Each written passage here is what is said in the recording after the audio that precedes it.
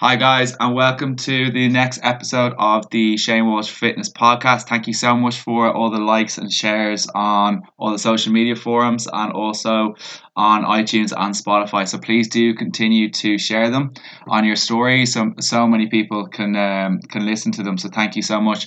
The last few weeks have been awesome with the guests that we've had on so far. So at the time of recording, Jack Gadd's episode went out on bodybuilding for skinny teens, going into his story of being British national champion. We had Holly Davidge on as well. We've had Brian Keane on. We've had some amazing guests as well. And also we've had a couple of solo episodes from myself.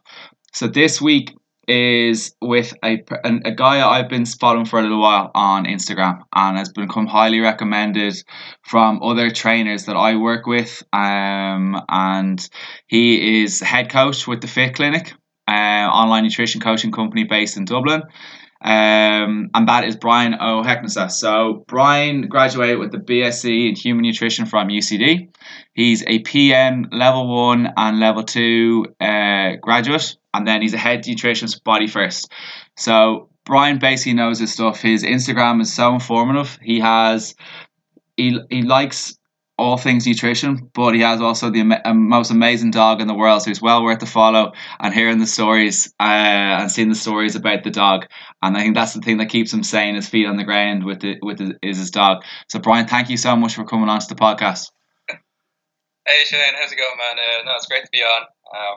Glad you enjoyed the doggo content as well as everything else. I think everyone enjoys a good pet now and again. I think it kind of adds a more human side to people rather than just kind of putting loads of stuff about vegetables and loads of stuff about gluten and all that kind of stuff. So it adds a more human side to people's content, which is awesome. Yeah, I know it's what I like to see from other people. So yeah, it makes sense that that's what other people are going to want to see from my page. That's awesome. Probably getting a bit out of balance though with too much dog and not enough stuff. What is the balance? What's the fine ratio for you?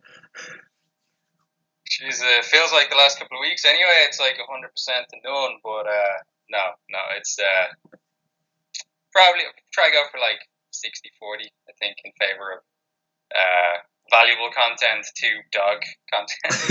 I think that'd be a nice enough split. And have you thought about doing nutrition for dogs on a separate page? Yeah, I mean, it's flickered into my mind. I do like to give him a cod liver oil every day. He enjoys that. He's got the hang of actually eating it now. For the first few, he was chewing it, trying to chew it for like 5-10 minutes before he could actually get it. But he's a pro now. But I'll stick to people for the moment. With dogs, it's easy. Like he's on time restricted feeding. He has his 2 meals a day. They're at the exact same time, properly portioned out, like it's the 1 cup, and that's it. Like, so now dogs is too easy, man. I'll go with people. Makes things a bit more interesting. Everyone's different. That's what keeps us on our toes, I think. So Brian, tell us a little bit more about yourself and kind of what made you kind of get into the whole nutrition space itself. Yeah, so there's lots of good narratives out there, I think, in the health and fitness sphere. I think mine's pretty straightforward. I'm not gonna tell you I had any epiphanies hiking around Nepal and drinking goat butter tea or anything like that. I'm not going to change my name to the Kevlar CEO anytime soon, but I might trademark that after this. No, so it's what you mentioned there with Jack's podcast. I was the skinny teen, and I was involved in sports. I was playing basketball, so I was very, very skinny and wanted to bulk up a little bit, get a bit stronger, and joined the gym when I was 16.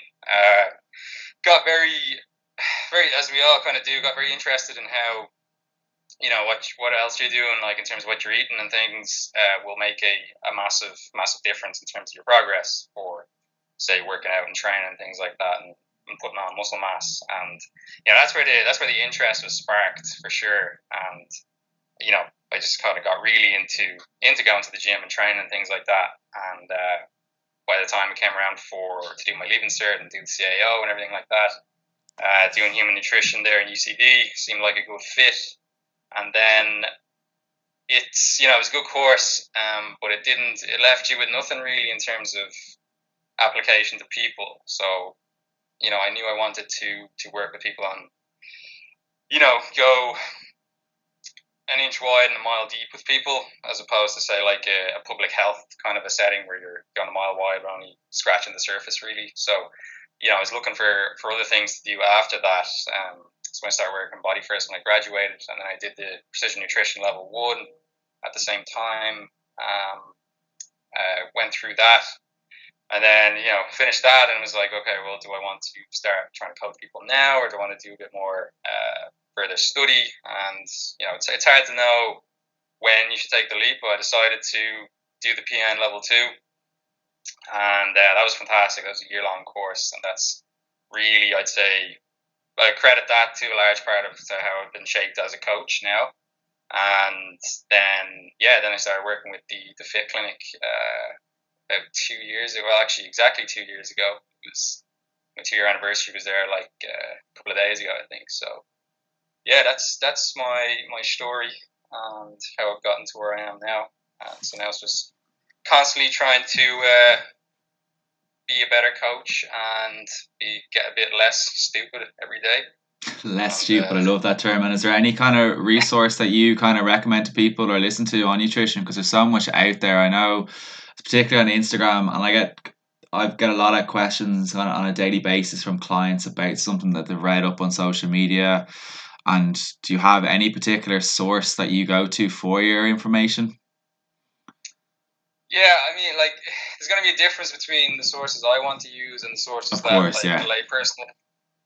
And actually, it can be quite difficult sometimes to recommend stuff for that's just general good information. Like obviously the Fit Clinic is an excellent source, but for other professionals, the Nutritional Advocate, seeing Alan Flanagan, do you follow him? Yeah. He's excellent.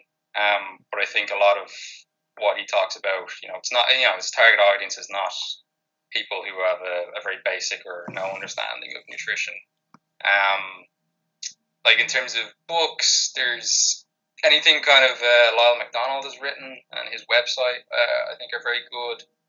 Renaissance Periodization, their ebooks very good. They have one on healthy eating, which is really good, I think, because it kind of steps away from the whole body composition and performance thing and just actually looks at just eating for health.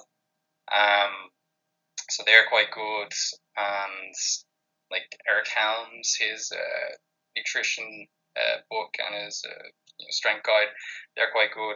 But it's hard to recommend books though. A lot of the time, I know I've mentioned a few there, but most mainstream kind of diet books that you might go pick up in a bookshop, they're generally pretty biased and trying to sell you on one way or another. So there's not actually much to go on there, and then it's kind of you come back to using nutritional textbooks, which is then kind of too heavy going for a lot of people as well. Depending on what stage you're at. The Angry Chef actually is a very good book for anybody, and it kind of cuts through a lot of the bullshit and really goes after it. Have you read it? No, I haven't read that book. No, I'm going to definitely write that down because I'm looking for something to. I kind of tend to go between kind of having one book on mindset, one book on business, and then I'm kind of looking for one book on kind of food and nutrition side of things. And that's generally how I kind of break down the books and try to read maybe 20 minutes, half an hour every day. It's good to kind of keep that ticking along. Yeah, spot on. Yeah, no, the Angry Chef is good. It's kind of like Bad Science a little bit, just very much focused on like food and nutrition and health, and just it's written with good humor as well, and just cuts through a lot of the bollocks out there. So yeah, they'd be some good resources for people.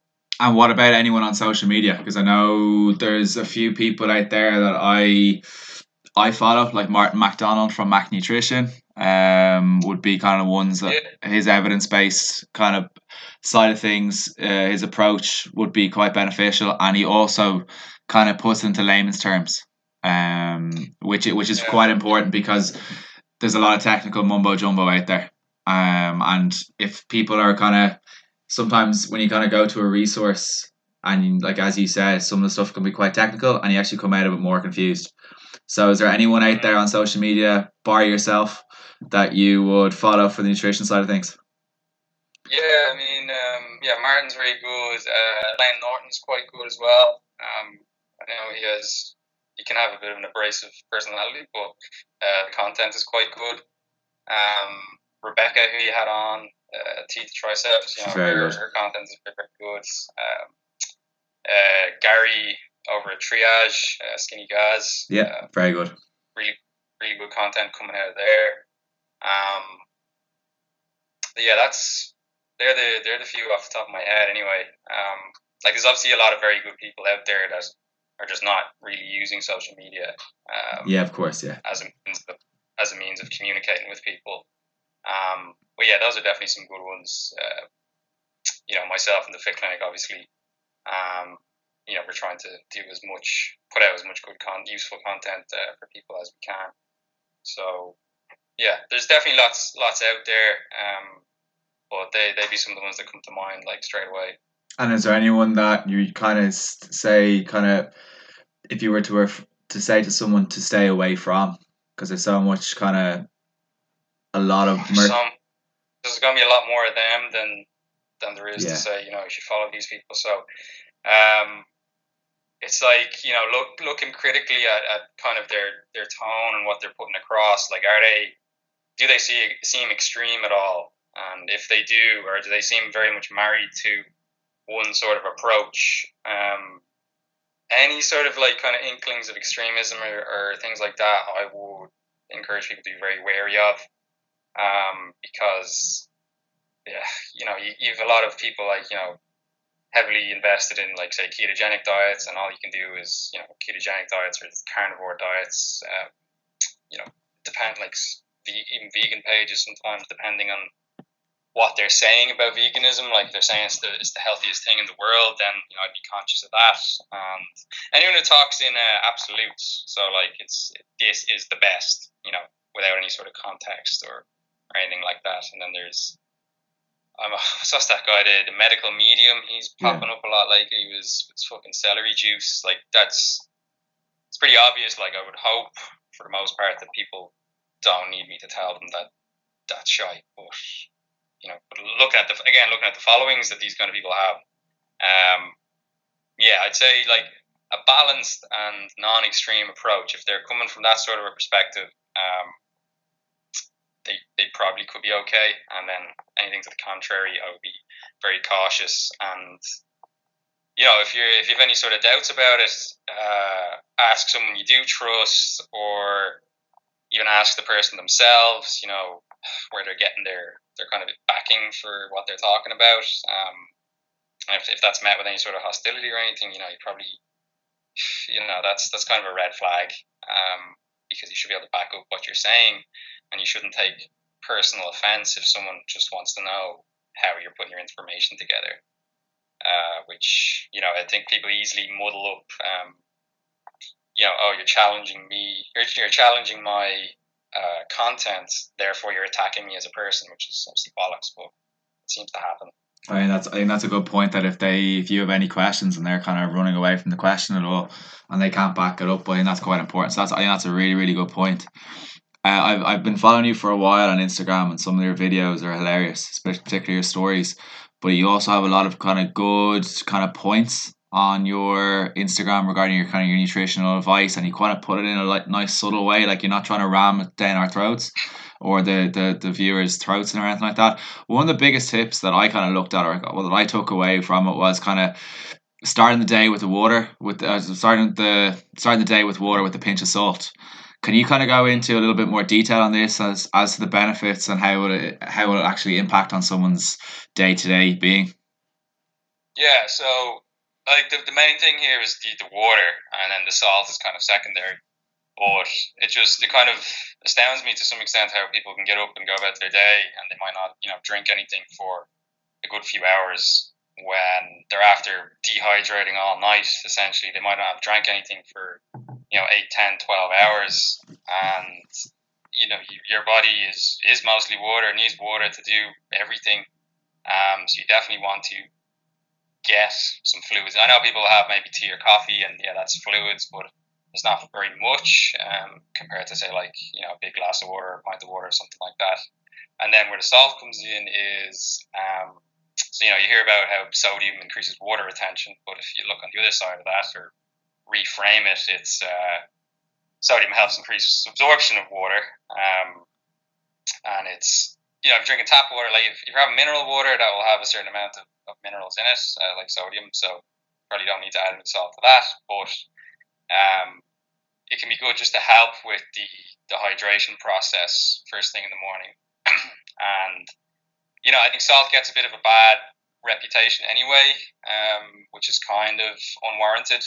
Like if you have high blood pressure and you have hypertension and you find it's salt sensitive, then yes, you want to moderate your sodium intake, but it's not a causal relationship. Like consuming salt is not going to give you high blood pressure, but if you are sensitive to it, it can have an impact. And then one thing that I do find with a lot of people that I work with, so I work with general population people, but I also work with a lot of people who are very into training in terms of being athletes and things like that. And a lot of the time, I'll find that they are eating like very, very minimally processed foods, great whole food diet, lots of fruits and vegetables, lean proteins, all that good stuff. But if you are eating very much that way without any sort of processed foods, and you're training an awful lot and sweating an awful lot, you could find yourself lacking in sodium.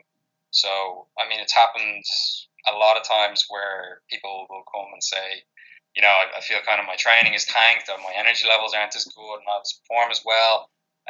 Kind of quick look at the food diary, and you can see that they're eating very, very unprocessed foods all of the time, and it's like, okay, well, look, your sodium intake might actually be a bit low here. Try salting your food more, or you can have a pinch in your drinking water and see how that helps. And then it's like magic almost. Their energy levels, the training performance kind of skyrockets again because they were eating. So like the main contributors of sodium to our diets are processed foods and bread in Ireland. So if you're not eating much of either of those, then yeah, it's something to look at. And so that's why. But the main thing is get some water into you first thing in the morning, because you haven't drank anything for a long time. You're definitely not going to perform and feel as well with if you're dehydrated as if you had adequate hydration, And is there any tips that you kind of give to anyone that kind of may struggle to get enough water into their diet or into their like I know most of us are kind of sitting at a desk for most of the day and stuff like that, and I know some people have said it to my face and some people have said it on various different Q&As that I've done or whatever, that they can't get enough water into their diet. Is there any like supplements or any kind of little tricks of the trade that you would have in order to get someone drinking a little bit more water? Yeah, so like it can depend on whether or not they don't like drinking the water. So there's certain approaches there, or if it's just the fact that it's not a habit for them, that they just need to engage with that, and then after a bit of time it will become a habit. There's different approaches there. So like if you just don't like water, then yeah, of course you can flavor it with something like Bolero sachets are really good. Have you used them before? Yeah, Carl's a huge advocate of those.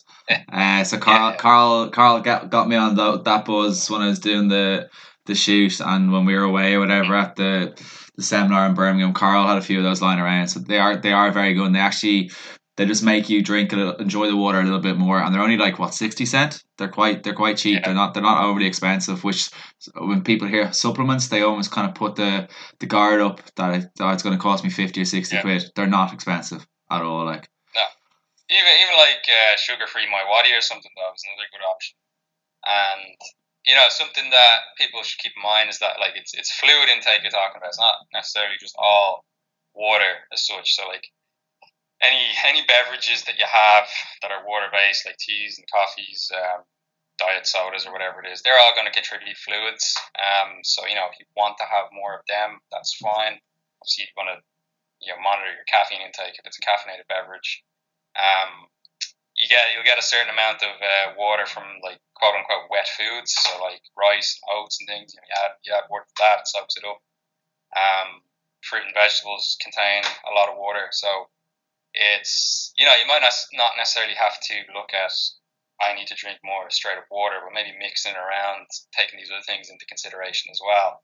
And then if it's just people struggling to get into the habit, that's where the morning water comes in, because that's like getting you at least a head start on the day. So if you can start like that, I'll say to people, leave a bottle or a glass out somewhere where you can't miss it in the morning, to kind of trigger that until it starts to become a habit. If you're having a big bottle of water with you, say if you're at your desk, and if it's there, if it's in your line of sight, you're going to be thinking about it. I know some people like to say put rubber bands or bobbins around the bottle, and then they'll take one off every time they refill it. And so you put on 3 at the start of the day on a 1 liter bottle. That can work. There's little things like that, and then even using, say, meal times as a trigger for getting you to consume some water. So you say, okay, at every meal I'm going to have a half liter of water or something like that. All those kind of little tricks, just until it starts to become a habit and you start to engage with it properly, and then it's pretty plain sailing from there on. I really like the bobbins cue. I know I wouldn't have any bobbins lying around because I've no hair, but so like my online clients and face-to-face clients seem to be predominantly female. So that's a very good cue for someone that may have a few bobbins lying around their desk. They're always in a drawer or something like that. So that's a really, really good cue. Everyone seems to kind of be picking up little bugs and illnesses at the minute.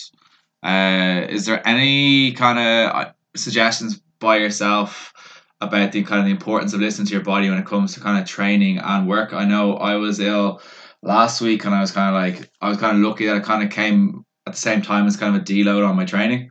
So I was kind of checked in with the coach, and he was like, I kind of knew the answer already, but sometimes you just need to hear from someone else.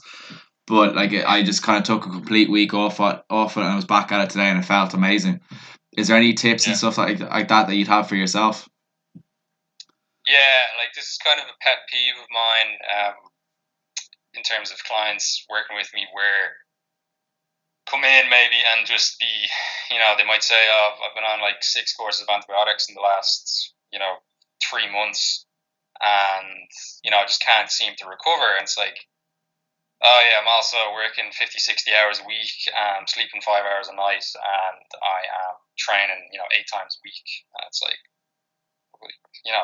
that's where you need to start. So like, when I talk, it's talking about a stress load, your overall stress load on the body. I like to use the analogy of the bucket of stress. So all your stress is like, and stress, I know it has negative connotations, but like, we do need stress, and stress is not necessarily a bad thing. It's what drives us to actually do anything, like even like find food or anything like that. You got positive stresses like training, which when you add up to them, you come back stronger and fitter and better off for it. It supports the immune system, all that sort of thing. So even, that's one of the possible benefits of eating a lot of vegetables and plants, is that the compounds in them are like a very, very mild stressor on the body. The body has to deal with that. It keeps the kind of immune system functioning well. And it's positive adaptation. But when you have chronic stress, say work stress, emotional stress, stress in your personal life, you have training stress, maybe you're dieting as well, so you've got an element of nutritional stress, you're not eating as much as you might be in an ideal situation. All that's pouring into your stress bucket, and once that fills up and starts to overflow, that's when you start getting issues like getting sick and injured, feeling run down, not being able to sleep well, just being tired all the time. And obviously, like, chronic stress is a terrible thing in terms of like risk factors for disease states later in life. But so what I say then is, like, if all this stuff is pumping into your bucket, then what are you doing about that? So you need to punch some holes in it, in terms of, say, recovery practices. So you punch a hole in, that creates a flow of water out. The bucket doesn't. They get to that point where it's going to start to overflow, and you're going to have issues. And generally, like, the more stress you're putting yourself under, probably the more recovery practices you need to engage in, which, it's kind of counterintuitive. It's like, well, how the hell am I supposed to find time or effort to work on extra recovery when I'm already doing all this stuff? But, that's what it comes down to. And it's like, I find people, they want to go back training too soon if they do have like a little infection. So like, you could have took like only 2 days off there, but like, I'll go bash out a session here, and you might only get to like 70% recovery, and you're going to be hovering around that for a long time because you're just not giving yourself the chance to fully recover. Like if you have any sort of an infection, that is an extra recovery demand on your body. That's a pretty significant stress. So you need to look and try to balance out the rest of the things going into that bucket to help just keep things in balance. And that's where something like the heart rate variability tracking comes in very handy, because that'll give you an objective look at where you're actually recovering. And it has subjective scores as well in terms of how you're feeling and your energy levels and things. But if you see that, if you see your HRV is in the dumps and you're supposed to, crush a high volume, high intensity leg session, you might think twice about it, because all this matters in terms of what you do over the long term. Like the gym will be there next week, and if you can over the long term keep training well and not get sick, because you're not getting, if you have to take a week off every 4 weeks because you're so run down, you're not going to make the progress that you want to. But if you adjust and you scale back when you need to, but you keep going, then you're probably going to be in a much better spot, like, a few months down the line, than someone who does not take that sort of advice. And is there any tracker or anything like that you would kind of recommend to someone, or do you wear one yourself when you're training? Yeah, I mean, in terms of HRV, I know a lot of people will use the Polar chest strap, and then I think Elite HRV is the app. I'll tell you what I use, though. I use an app called HRV for Training. That's the number 4. It's pinned in my Instagram highlights, but it only uses the phone, so it uses your phone torch to take a measurement in the morning. Uses that to gauge your heart rate and then determine your HRV. It takes a few days to calibrate, but I found that really good, quite accurate as well, and it only costs about a tenner versus you might buy a chest strap for like 40 or 50 quid, and I don't know if the app, then the Elite HRV, is more on top of that. So like, for anyone who's interested, or I think that might benefit from it, I'll say to them, look, try the HRV for Training. If you think it's good and you want to take the next step and get like a chest strap monitor, perfect. But even for myself, I've been using that for over a year anyway, I'd say, and I haven't felt the need to get anything fancier, because I do think it works quite well. Yeah, I think that's great advice, because I know the Polar stuff, like it's quite heavily marketed at the minute. So the fact that there's another alternative that's kind of a little bit cheaper, if someone's not willing to go out and be prepared to kind of pay 50 or 60 quid for the Polar strap, and there's an app that they can just simply get on the phone. I think that's awesome. We're kind of in an era in the world, or at this present moment in time, where we're kind of always on the go, where we kind of have our 9 to 5 jobs, if there's such a thing anymore. They're always on the go with family, friends, kind of social life, all that kind of side of things. But then the bit that kind of gets put to one side is kind of the looking after ourselves regarding our food and our meal prep. Meal prep, you still work with Body First, and you were talking off air about kind of the meals that those guys prepare. They're awesome. I was on those for a good 3 months. They are awesome. Is there any tips that you would kind of give to yourself, or any tips that you give to any of the listeners or any of your clients regarding kind of any tips for meal prep in order to kind of get in with their kind of their busy lifestyles? Yeah, no, it's a great point, man. And it's a massive one it's a massive kind of hurdle to overcome when it comes to having success, because you're eating every day, and you need to be eating well if you want to get the kind of results that you're looking for, or to be healthy, or whatever it is. And I think the main thing for people, the main piece of advice, is that you just need to do some planning and preparation, and really leverage your time well. So like, I look at meal prep, and I teach people about meal prep as like a stepwise process. So like, the very first step is that you must know what you want to make. So that's the first thing. You can't just, well, you can, but I wouldn't advise that you just go buy a load of groceries and bring it home. Like, okay, What am I going to do with this now? You probably end up throwing a lot of stuff out that won't get used. So my advice is, pick, if you're not very into meal prep, or it's something that's kind of new to you, I'd say pick a couple of recipes that you want to try out and give it a bash, right? So there's hundreds and thousands of recipes on the internet or in cookbooks or whatever, and you can very easily get overwhelmed by, it's like a paradox of choice. It's like, well, which one do I want to try? Look, you're going to have to eat every day for the rest of your life. You have plenty of time to try the different recipes out. Just pick one or two that you're going to try and say, okay, I'm going to give this a bash, see what it's like. If I don't like it, that's grand. I won't make it again. I'll try something else next week. Look at that. See what ingredients you need for that. Make a list. Determine when you're going to go grocery shopping. So make an appointment with yourself to actually do that. Because you can't be like, it's if you're just going to think it's going to happen, which you're a very busy person, it's something that's easily going to fall to the wayside. So look at your schedule, look at your week, say, when can I realistically go spend an hour or whatever going grocery shopping, stock up. Then in the same vein, set aside maybe a couple of hours on a weekend day to do the preparation, right? So try and make the meal, and it's cooking is a skill. It's something that you can enjoy. A lot of people find it quite like therapeutic, almost like a mindfulness practice. So just enjoy the process of making the food, and definitely you need to have, again, scheduled when you're going to do this, and that's kind of the first two steps that you need to have. And then once you get a bit more proficient, you'll want to maximize the time you spend in the kitchen. So like, there's a saying that it takes just as long to roast one chicken as it does to roast two chickens. The oven's on, so you may as well do more with the time. So my advice there is, when you're in the kitchen, always prepare for a little bit more than just that meal that you're making. So if you make dinner fresh every evening, wonderful. And definitely you want to do a little bit more. So if you're chopping vegetables, maybe just chop some extra vegetables for you to use tomorrow. Obviously it'd be great if you could make an extra portion and maybe have that for your lunch the next day or breakfast or something. That takes care of that. Or you batch cook.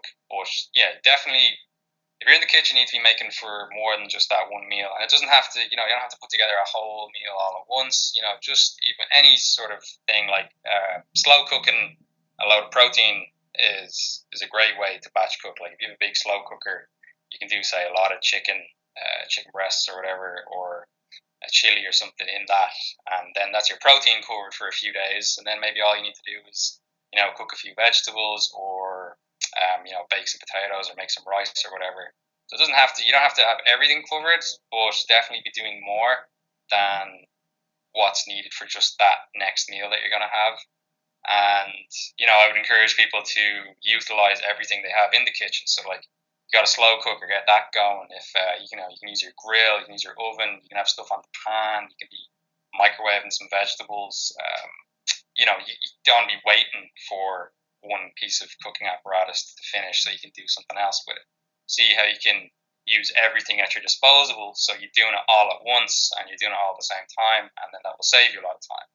And then, like, it is a massive thing though to have your food prepared, because if you spend a couple hours on, say, a Sunday morning or something like that just doing some meal prep, like, how much time does that save you during the week if you have to make each one of those meals every time? I think that's awesome advice, especially with the slow cooker. That seems to be the big thing at the minute. They're cheap enough that you can get them in Lidl or Aldi, and they're awesome. If you just throw in a load of veg, a bit of broth, whatever, you'll have 3 or 4 days worth of food, and you can throw in a big batch of meat. It doesn't necessarily only have to be one particular type of protein. It can be a whole batch of them, and you can have a stew thing for the next few days. So I think that's awesome advice.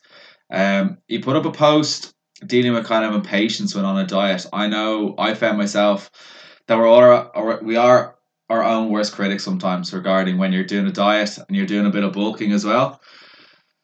Do you said kind of when you were kind of giving yourself plenty of time was the biggest thing that you said on that post. And I know particularly I predominantly work with kind of female fat loss, and one of the things that kind of comes out of that is that kind of people are expecting the results now when it's taken them 5, 10, 15 years to put the weight on.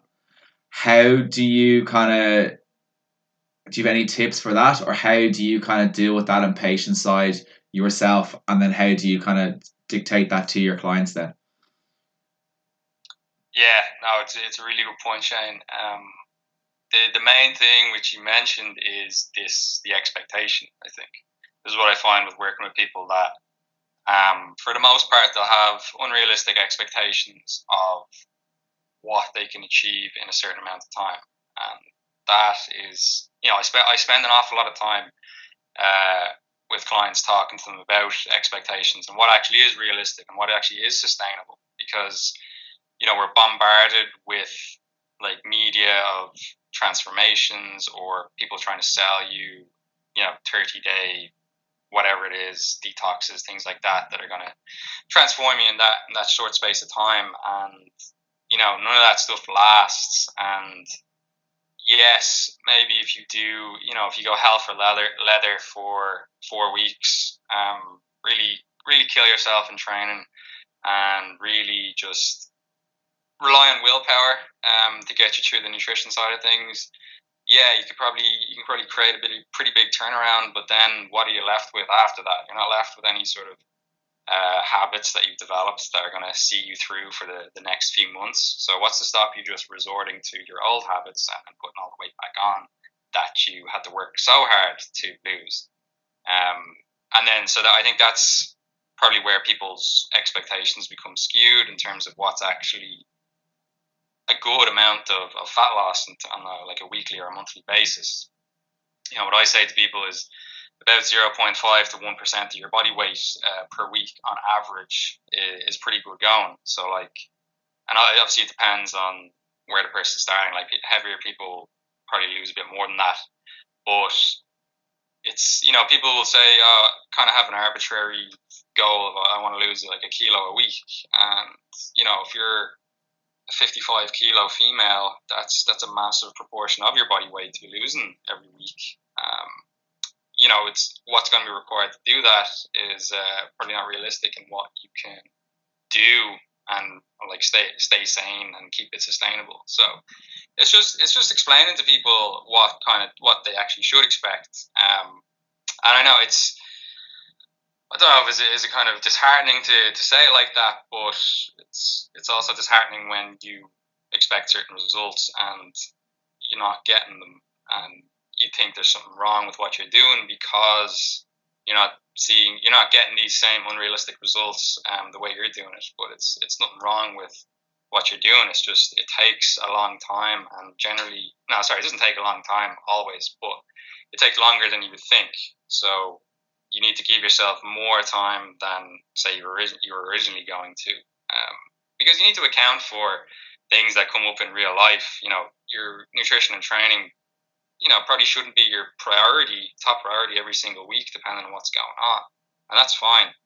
So you just need to be a bit compassionate with yourself and say, look, this is a tough week here. I'm going to do the best I can with it, but I'm not going to put too much pressure on myself. But I'm going to stay on the horse.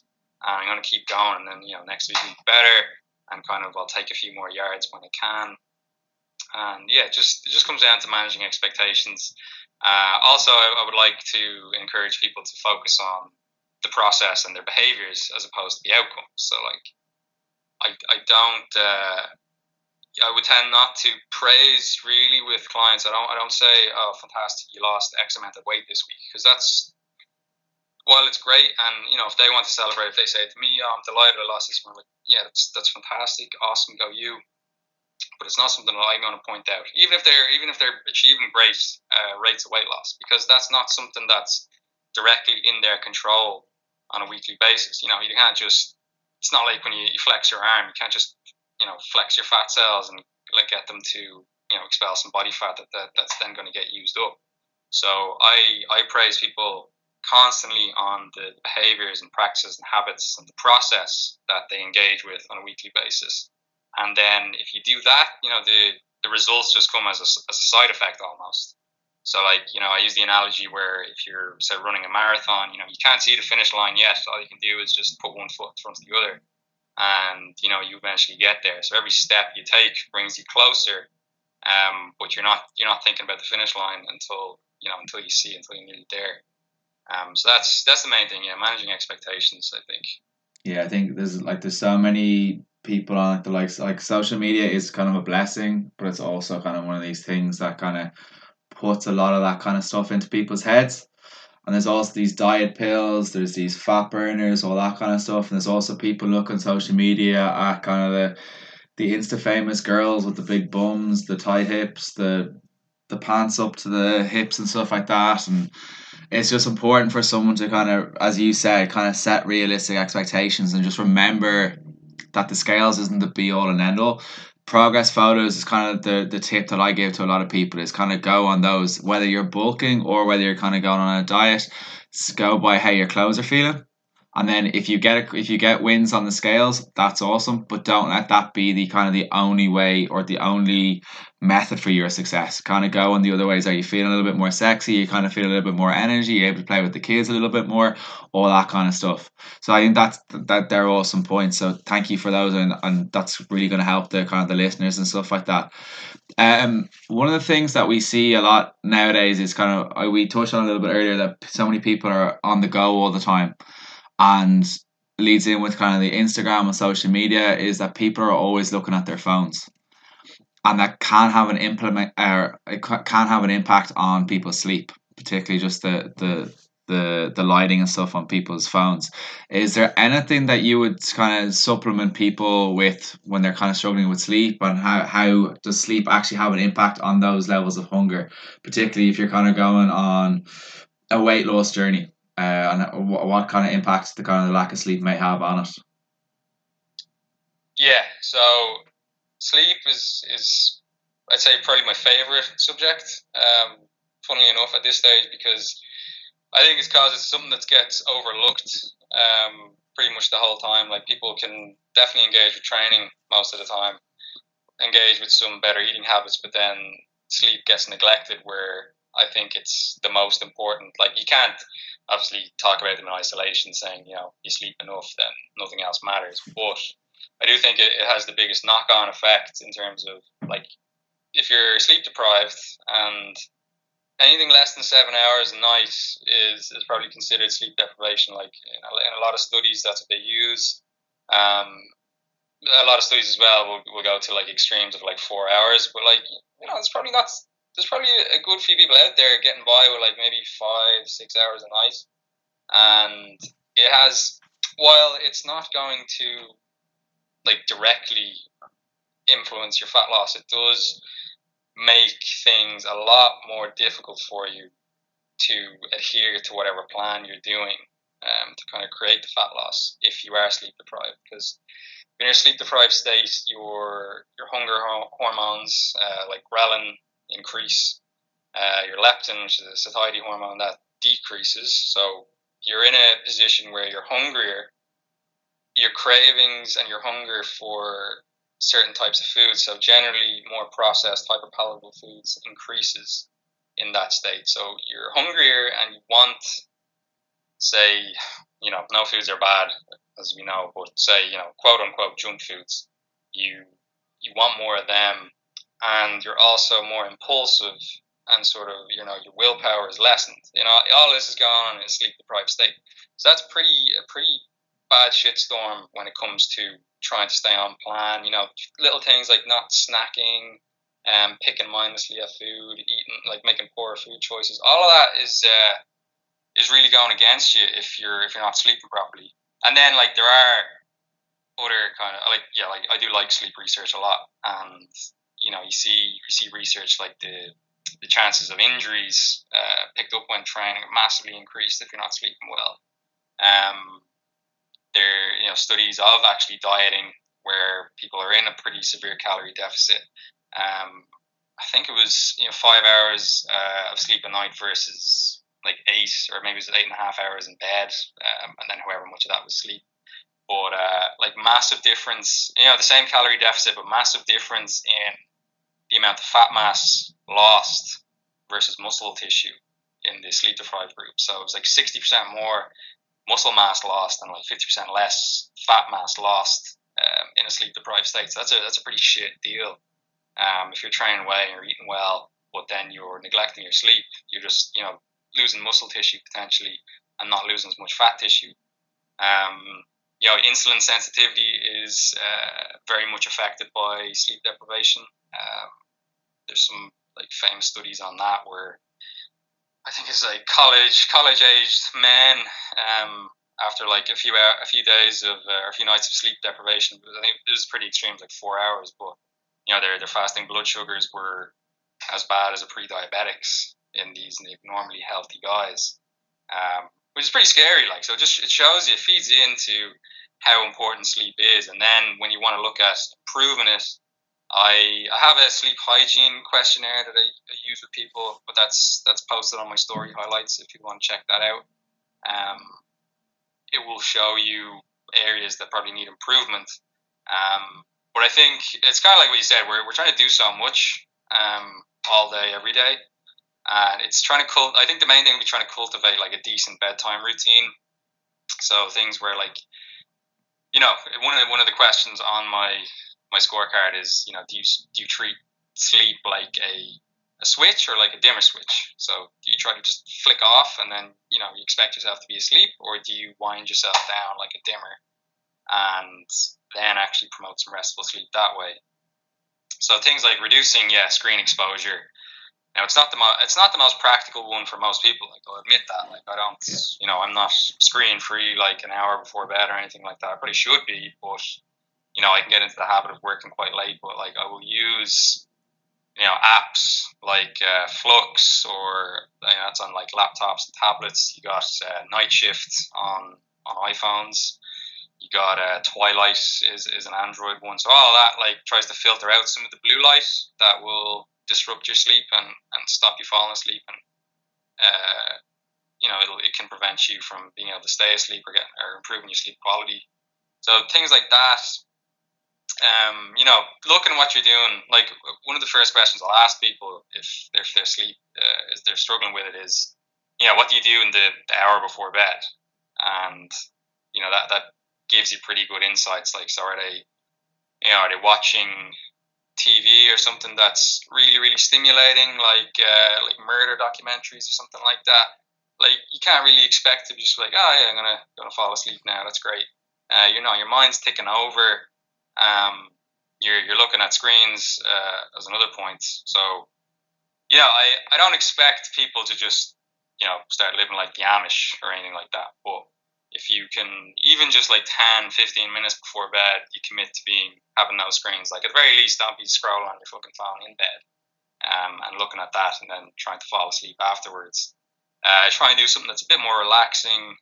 You can meditate, you can practice some deep breathing, do some yoga or stretching, read a book, even monitoring what you're watching, watching a nature documentary or something like that, or something lighthearted.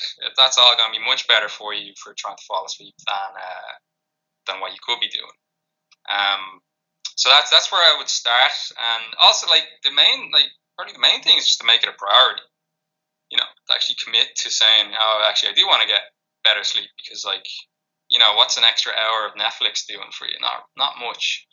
Whereas if you can say, I'm gonna cut this off now, give myself half an hour to wind down, try and improve my sleep here, and just committing to actually wanting to improve that is massive. Setting yourself a bedtime alarm is a pretty good way to try and kick that off. So maybe an hour before bed, it's okay, set yourself an alarm. It's right, I need to stop working if you're working or whatever you're doing that's highly stimulating, and think about, okay, how am I going to start winding down now? And then, after that point, that's when I maybe look at supplementation. But, you can't just expect to take some supplements and then still have a shitty bedtime routine and for it to fix that. But then in terms of what supplements I do like to use, L-theanine is great. If you can't get melatonin here, but if you can, it can be useful to help set your circadian rhythm. Valerian root is quite useful. Probably wouldn't take it every night, but it's nice to have in the toolkit. Glycine can be helpful. Consuming having a decent amount of carbohydrates in your last meal can help increase serotonin and therefore melatonin secretion. All those are good options, but they're not going to replace having a decent sort of bedtime routine. And are those easily to get? Are they easy to get in like pharmacies or shops, or how would people go about to get those if they were looking for them? Yeah, I mean, it's the kind of thing that you can get in health food shops, or usually shopping online is probably the handiest. You definitely get it all off online stores, like iHerb or something like that. Like I said, yeah, melatonin is a prescription here, so you can't buy that freely. 5-HTP you can't get, but like valerian root is fine. You get like a chelated magnesium, something like that. If you're magnesium deficient, then taking magnesium will help your sleep. L-theanine, I think, is one of the best ones. That's the amino acid it's found in tea naturally, like hence the name, and it has a very calming effect on the body. It helps increase like the calming sort of brain waves, and also the GABA neurotransmitter, which is responsible for you feeling calm and sort of relaxed. And that's one of my favorites, definitely, for increasing sleep quality. Really does help increase the depth of sleep. And it's the kind of thing you can stack with caffeine. So if you find that caffeine makes you very jittery, or it gives you energy, but it's almost too much, like taking L-theanine with it will kind of level you off, and you get just kind of a clean focus and energy without all the jitters. So I've resensitized myself to caffeine recently, so I like to use that like in conjunction with it. I think that's awesome. I know one of the things that if someone's looking for a resource out there are plenty of podcasts and books out there, and one of the ones that I found that's kind of breaks it down in layman's terms for anyone that's not kind of in this kind of whole sphere of kind of all the kind of sciencey part would be Matthew Walker's Why We Sleep. It's a very, very good book, breaks it down. It kind of, there's a few little studies that it has that are quite interesting, and a few little rituals that you can bring in yourself. Another one that kind of shocked me almost was the kind of just getting up straight out of bed and going straight to the gym to kind of train clients, or getting into the car and then going to train clients. So you almost need to give yourself a little bit of a longer window, and that's what I'm trying to get brought in there since I brought that book, is kind of getting myself up an extra 20 or 30 minutes just to kind of even get a glass of water into myself, kind of wake myself up rather than kind of driving like a zombie and not remembering how you got there. And a lot of people kind of just tend to go automatic pilot, go into shower, get their clothes on, straight out the door. So that was one of the big takeaway points that I got from that. So it's well worth a read. It's on Amazon, it's on Kindle, or whatever way people kind of read these days. I'm like, that kind of leads into the kind of next question regarding kind of morning rituals. You kind of do a little bit of kind of morning rituals yourself. I know you put those up on your social media. Like, what are yours at the moment, and kind of where would you kind of suggest to someone to start if they're kind of looking to get one? Yeah, sweet. So yeah, I'm a big fan of morning rituals or morning routines. And in terms of why you would want to do it in the first place, is that, like how you alluded to, it sets the tone for the rest of your day almost. So, how are you going to carry yourself through the day if you are startled out of bed by your alarm clock, or you're running late already as it is because you fall back asleep? You have to jump out of bed, like you said, and just rush around. Whereas if you can give yourself an extra 20, 30 minutes, do something that's for you, essentially, something that's beneficial for you, your body and or mind. It really sets a nice tone for the rest of the day, in that, like, you're in control and you're doing things for yourself. You're not just turning on your phone first thing, reading emails, reading messages, and suddenly putting yourself in a reactive state where you're just you're starting with everyone else's to-do list for you rather than your own to-do list, and doing healthy things for yourself. So my morning routine has been pretty consistent for a while now. It can vary a little bit because the days I'm going to the gym, I'll probably train first thing, so I'll get up and go and do that, and then the rest of the routine might follow after that. But say like on a non-training day, or if I'm doing jiu-jitsu, that's usually at lunchtime. So say on a day I'm not in the gym first thing in the morning, I'll be wake up, not turning my phone on. Okay, so keep it on flight mode.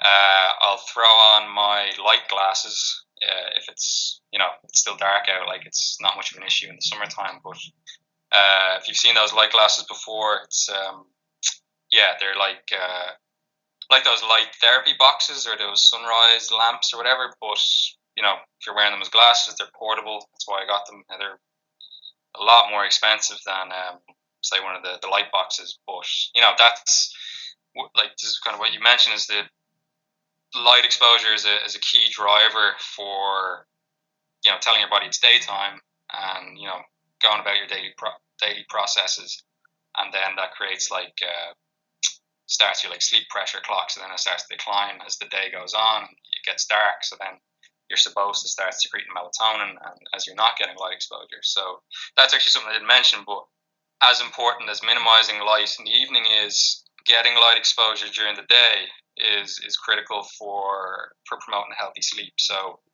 ideally sunlight, it doesn't have to be staring at the sun, but just being outside and getting some light into your eyes is a lot more has a lot more of an impact than light exposure. But these glasses and things are calibrated to try and give you a certain amount. So I stick them on as the first thing. Then I'll do a CARS routine. So that's the controlled articular rotations. It's just a short little mobility sort of exercise, and I'll do that. It takes 5 minutes just to get the body moving a little bit. Then I will meditate for probably 10 minutes using Headspace, the Headspace app, and after that I will read some of the Daily Stoic. I'm sure you've seen that. Yeah, you're a big man for that. I know a few of the guys that I work with anyway have been kind of posting that themselves, and they tagged yourself in it recently enough. So that's one of your big things. That's your big push on that at the minute. I would recommend people to do it if they're looking for something to do. Yeah, we can talk about that in a minute. If we want to talk about books again, but yeah, so I read. That's a 1 page a day commitment. Helps kind of get you in a good mindset for the day. I'll do a little bit of gratitude journaling. I think that's one of the best ones I've found, to improve, say, just kind of overall mood and mental health. But it's so simple. So something like a 5-minute journal. If you haven't done any gratitude journaling before, I like the 5-minute journal just because it has a nice structure to it, a nice framework. It's easy to engage with on a daily basis. It only takes a few minutes. Now, since I've burned through one of those, I just kind of make my own template for everything that I want to use. But it's a great start for people if they haven't used it before. And then after that, it's usually have a shower, and part of that shower will be cold.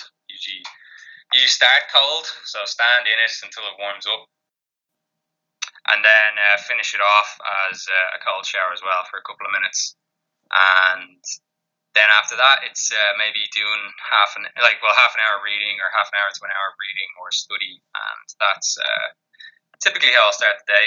If it's summertime, I might go out and swing a kettlebell in the garden in the sun for a few minutes, or not a few minutes, but a few sets as well. And that's basically it. So sort of the main ones we're trying to touch on is setting tone for the day, getting some light exposure somehow, preferably outdoors if possible, and then just trying doing a little bit of something for your mindset for the day. I think is great.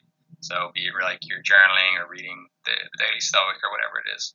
I think the journaling side of things is something I kind of, when kind of New Year hits or whatever. I know some people don't like the whole ideology of kind of New Year's resolutions, but one of the things, I have a whiteboard on my desk which is has different targets that I have for the year, whether it be kind of squat related or leg press related or bench related, and then there's kind of other stuff like seminars and different priorities. But one of those things was podcast a week and write a journal. So I've kind of making an effort to write in it. If I can't do it every day, I try to do it every 2 days. And it's similar to what the gratitude journal is, but I was kind of reading back on some of them, and I'm kind of it's kind of weird looking back at some of the days and you're kind of feeling a little bit more grateful about yourself. But it's a great idea, and it doesn't have to be the gratitude journal that's per se up on like Amazon or wherever you may have got yours. It can be simply just a little notebook or anything, and you can kind of create your own. It's an awesome idea. It's so simple, and it does kind of make you feel a little bit better about yourself. So I'm delighted you brought that up. We're nearly done. We've got kind of a couple of questions left, and then we kind of got the Q&A from Instagram that kind of came through. If there was one supplement that you would kind of take yourself or would recommend to someone, what would it be and why? Yeah, so I was thinking about this, and like there's you got your typical ones that are sort of a broad recommendation. Most people probably need to engage with the likes of your vitamin D. If you're not getting sun exposure, especially in the winter months in Ireland. So definitely vitamin D. We're not great at eating oily fish here, so an omega-3 fish oil supplement, creatine are basic ones. But I wanted to give something a bit more less standard, so I'll throw one out that I really like and find good for a lot of people, which is ashwagandha KSM 66. It's just a specific type of ashwagandha. It's a herbal supplement, but what it does is it helps the body cope with stress, and in doing so, it can help with sort of energy levels, fatigue, like all this that might be related to stress. It can help improve sleep for that reason, and then obviously that will feed into improved energy levels. There's some potential indication that it might support good like testosterone levels. I'm not too sure on that one for the moment, but there is indications of it. And yeah, it's just something I find really good for people who say are under a lot of stress or pressure. Something that you can use to get you started. Like obviously you're going to have other things that you need to address to kind of get on top of that, but I know for periods of time where like I'm under a lot of pressure, or I've taken on a lot, potentially feeling overwhelmed or whatever, I find it very, very useful to try and just like get through that. And I think it's great. It's definitely one of my favorites, and might not be one that gets typically mentioned a lot. I know when I was over with Mark Coles at M10 over in Nottingham, they mentioned ashwagandha as kind of a sleep supplement as well. But one of the things that they said that it may have an irritable, it might have a bit of a issue. People may have a bit of an issue with their stomach, that it can cause cramping.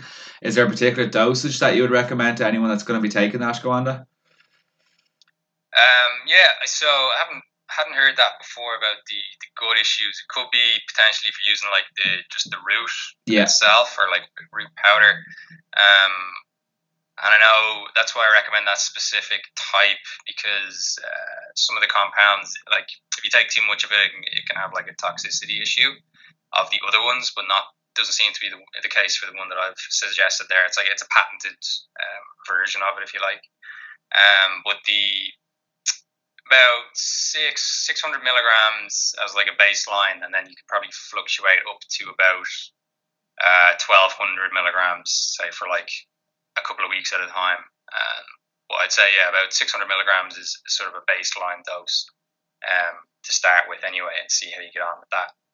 I think like the capsules are usually about 300 or 500 milligrams, so I think 300 is probably too little. So at least start with 6. So like one in the morning and then one in the evening, for example, if they're 300 milligrams, to give you a total of 600 per day, and see how that goes for you. And they're easy enough to get into in the pharmacies and for health food shops and stuff like that, are they? Yes, it's definitely a lot of health food shops that do stock it. I would just want people to be sure that it's that specific type, the KSM 66. But again, I generally recommend people just shop online to get it. Perfect. And then, as a nutritionist, you must get a lot of questions. I know I'm not a nutritionist. I am studying with MNU at the minute, and I started that doing it in September. So a little bit, about 40% of the way through now. And a lot of questions kind of come in on Instagram and face to face, particularly with clients. What's the most common question you kind of get asked on a daily basis? Yeah, in terms of nutrition, it's probably some version of like, is this food okay to eat? Um, it's generally not my own clients probably asking me that at this stage, because as soon as we start, I make it very clear to them that there's no such thing as a good or a bad food. Everything is potentially has a place, and that all foods are just on a spectrum of being more nutritious to less nutritious. Some people argue that cake provides macros for the soul. So yeah, if you want to get on board with that, that's probably the main one though. Yeah, I'd say like is this food okay, and whatever food it is, eat anything. But that's that's where the flexible dieting comes in, and looking at what you're doing over the medium or long term, as opposed to on one specific day. So yeah, there's no such thing as good or bad foods. It very much depends on the context that you're in for you as an individual, and all foods potentially have a place, and you probably just have to manage the portions of them. I'm so happy you've kind of given that message throughout the episode today. I'm so delighted you keep saying that there is no such thing as a bad food, because that's one of the common questions that kind of comes through on Instagram to myself as well. So it's time for the Q&A. So there's maybe about 4 or 5 questions, and 2 of them are from someone that you know quite well, which is one of my colleagues, Carl. So are energy cakes the key to life is one of the questions. If you want to lead a big life, yes. Okay, and then he's also, if you had to eat one vegetable for the rest of your life, what would it be and why? Ooh, one vegetable for the rest of my life. Damn, that is a tough question. Would I say broccoli? Yeah, I think I would say broccoli. Because it's very nutritious. It's versatile as well, and I like the taste of it, provided it's not overcooked and just served by itself. That's kind of bleak. Yeah. Okay. And then we've got a question that came in from @TCMass through Instagram. How to eat less fiber on a high calorie mass gaining phase? How to eat less fiber? Yes. So presumably because they don't want. They're probably struggling to get the calories in. Yeah, which is a lot of people seem to think. A lot of people when they're going through a bulking phase seem to struggle. I'm quite slim, and I sometimes struggle to get the amount of carbs that I want to get in. So my coach has me on nearly 500 grams of carbs a day, and yeah, it's quite a lot. So I sometimes do. I'm going to struggle today to get them in, but I'm going to have to make up for it throughout the week. So how would you kind of eat less fiber on a high calorie gaining phase? Well, I mean, yeah. So you're going to choose. First of all, I should say I don't recommend eating low fiber. Now, if you're on a very high calorie intake, it's unlikely that you're going to fall very short of your fiber intake. But for men, at least 30 to 35 grams a day, especially if you have a good intake to play around with, you definitely want to be hitting that no matter what, because health is the number one priority. But after that, I would suggest choosing obviously lower fiber carbohydrate sources. So like things like cereals, like low fiber cereals, so like Rice Krispies or Cocoa Pops, things like that. Choosing like white pasta, breads, and things like that. All those are dried fruit as well. These are all dried fruit has a decent amount of fiber, but it's also very carbohydrate dense and nutrient dense. Trying to choose lower fiber carbohydrates, so less of like your bran cereals and potatoes and oats, and whole grain stuff and wholemeal stuff. All that is higher fiber and obviously more filling. So, and then more things like rice, and you can look at things like, depending on how much carbohydrates this person has to eat. But yeah, we'll be just looking at your carbohydrate choices. Would be the way to reduce fiber intake. I would look at, say, maybe trying to consume more smoothies and things to get your vegetables in, since they're not going to be as filling since it's liquid.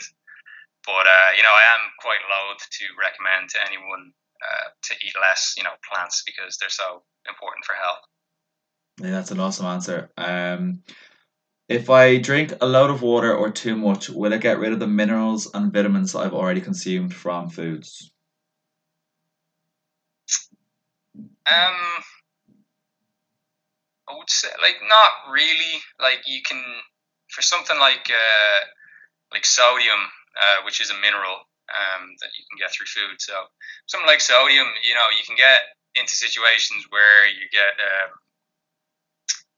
too much water coming in and not enough minerals, and that can sort of deplete your electrolytes or your mineral reserves.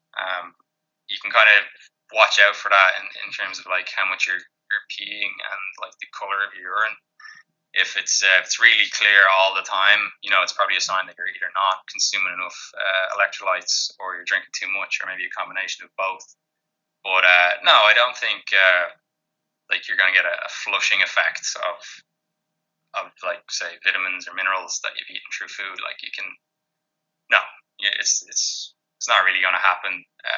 Just drink your water, eat your proper food, and you don't really need to worry about it. Okay, so the last question came in from someone that didn't want to be mentioned, which is fair enough. So they've been recently diagnosed with PCOS, which is quite prevalent at the minute, and they're unsure. They're on a dieting phase, but they're unsure should they have a very low calorie intake or should they have a slightly higher one because of the way the kind of the hormonal imbalance in their system will be. Do you have any kind of suggestions or recommendations on that side of things? Yeah, I would like when it comes to PCOS, it can be a little bit more difficult to generate fat loss. So it might just take a little bit longer and a little bit more persistence to achieve the results that someone without PCOS might have. I mean, it can have you can almost get like a better sort of training return though, and training output because Big time. you've higher level of testosterone. So many like female athletes would have PCOS, and it helps them perform a lot better in certain sports. But yeah, consuming quality carbohydrates and a good balance of macronutrients, and it's kind of looking at the food quality to help improve the insulin sensitivity and promote that. That's another kind of key feature of PCOS is insulin resistance. And a calorie deficit is gonna help with that. So yeah, I mean, if you have body fat to lose, that will help as well. So yeah, I would suggest probably, obviously it depends where this person is at in terms of their body fat levels, but yeah, sort of a mild deficit to try and create some fat loss, improve your insulin sensitivity is probably a good idea. And looking at like food quality, so the usual stuff, higher fiber foods, lots of fruit and vegetables, healthy fat sources, and lean proteins is, that's kind of the mix for everything I know, but it does come back to that. Yeah, that's awesome. So that's the end of the Q&A. And Brian, I have to say I've learned so much. We've been talking off camera, and we were kind of speaking off air, and we've been speaking on this now for quite a while now. So thank you so much for doing this. I've learned so much kind of dealing with kind of like the illnesses and kind of staying away from the scales, and there's a few little tricks of the trade I'll be kind of bringing to my clients face to face and online as well. Brian, do you have an Instagram handle that the guys can kind of follow you at? I know you work with the Fit Clinic there. They're definitely worth the follow, and Brian's definitely worth the follow. So what's your handle on Instagram? My own one is Brian O hAonghusa. So that's OHAONGHUSA. You obviously see my name in the podcast description. So that's my handle, and then the Fit Clinic and fitclinic.ie is where you can avail of the coaching services and the blog there as well. So definitely check those out on social media, and also myself on Instagram. I don't really use any other social media at the moment. Perfect. So I will tag Brian and the Fit Clinic and stuff like that when I write up the kind of the summary for the podcast, and I'll be tagging Brian in a lot of things going forward the next little while. His information is amazing. So Brian, thank you so much for coming on and giving up a good chunk of your time. I know you're kind of busy with the online clients and stuff like that, so thank you so much for coming on today. Very welcome, Shane. It's a pleasure, man. Cheers. Thank you very much, Brian. Cheers.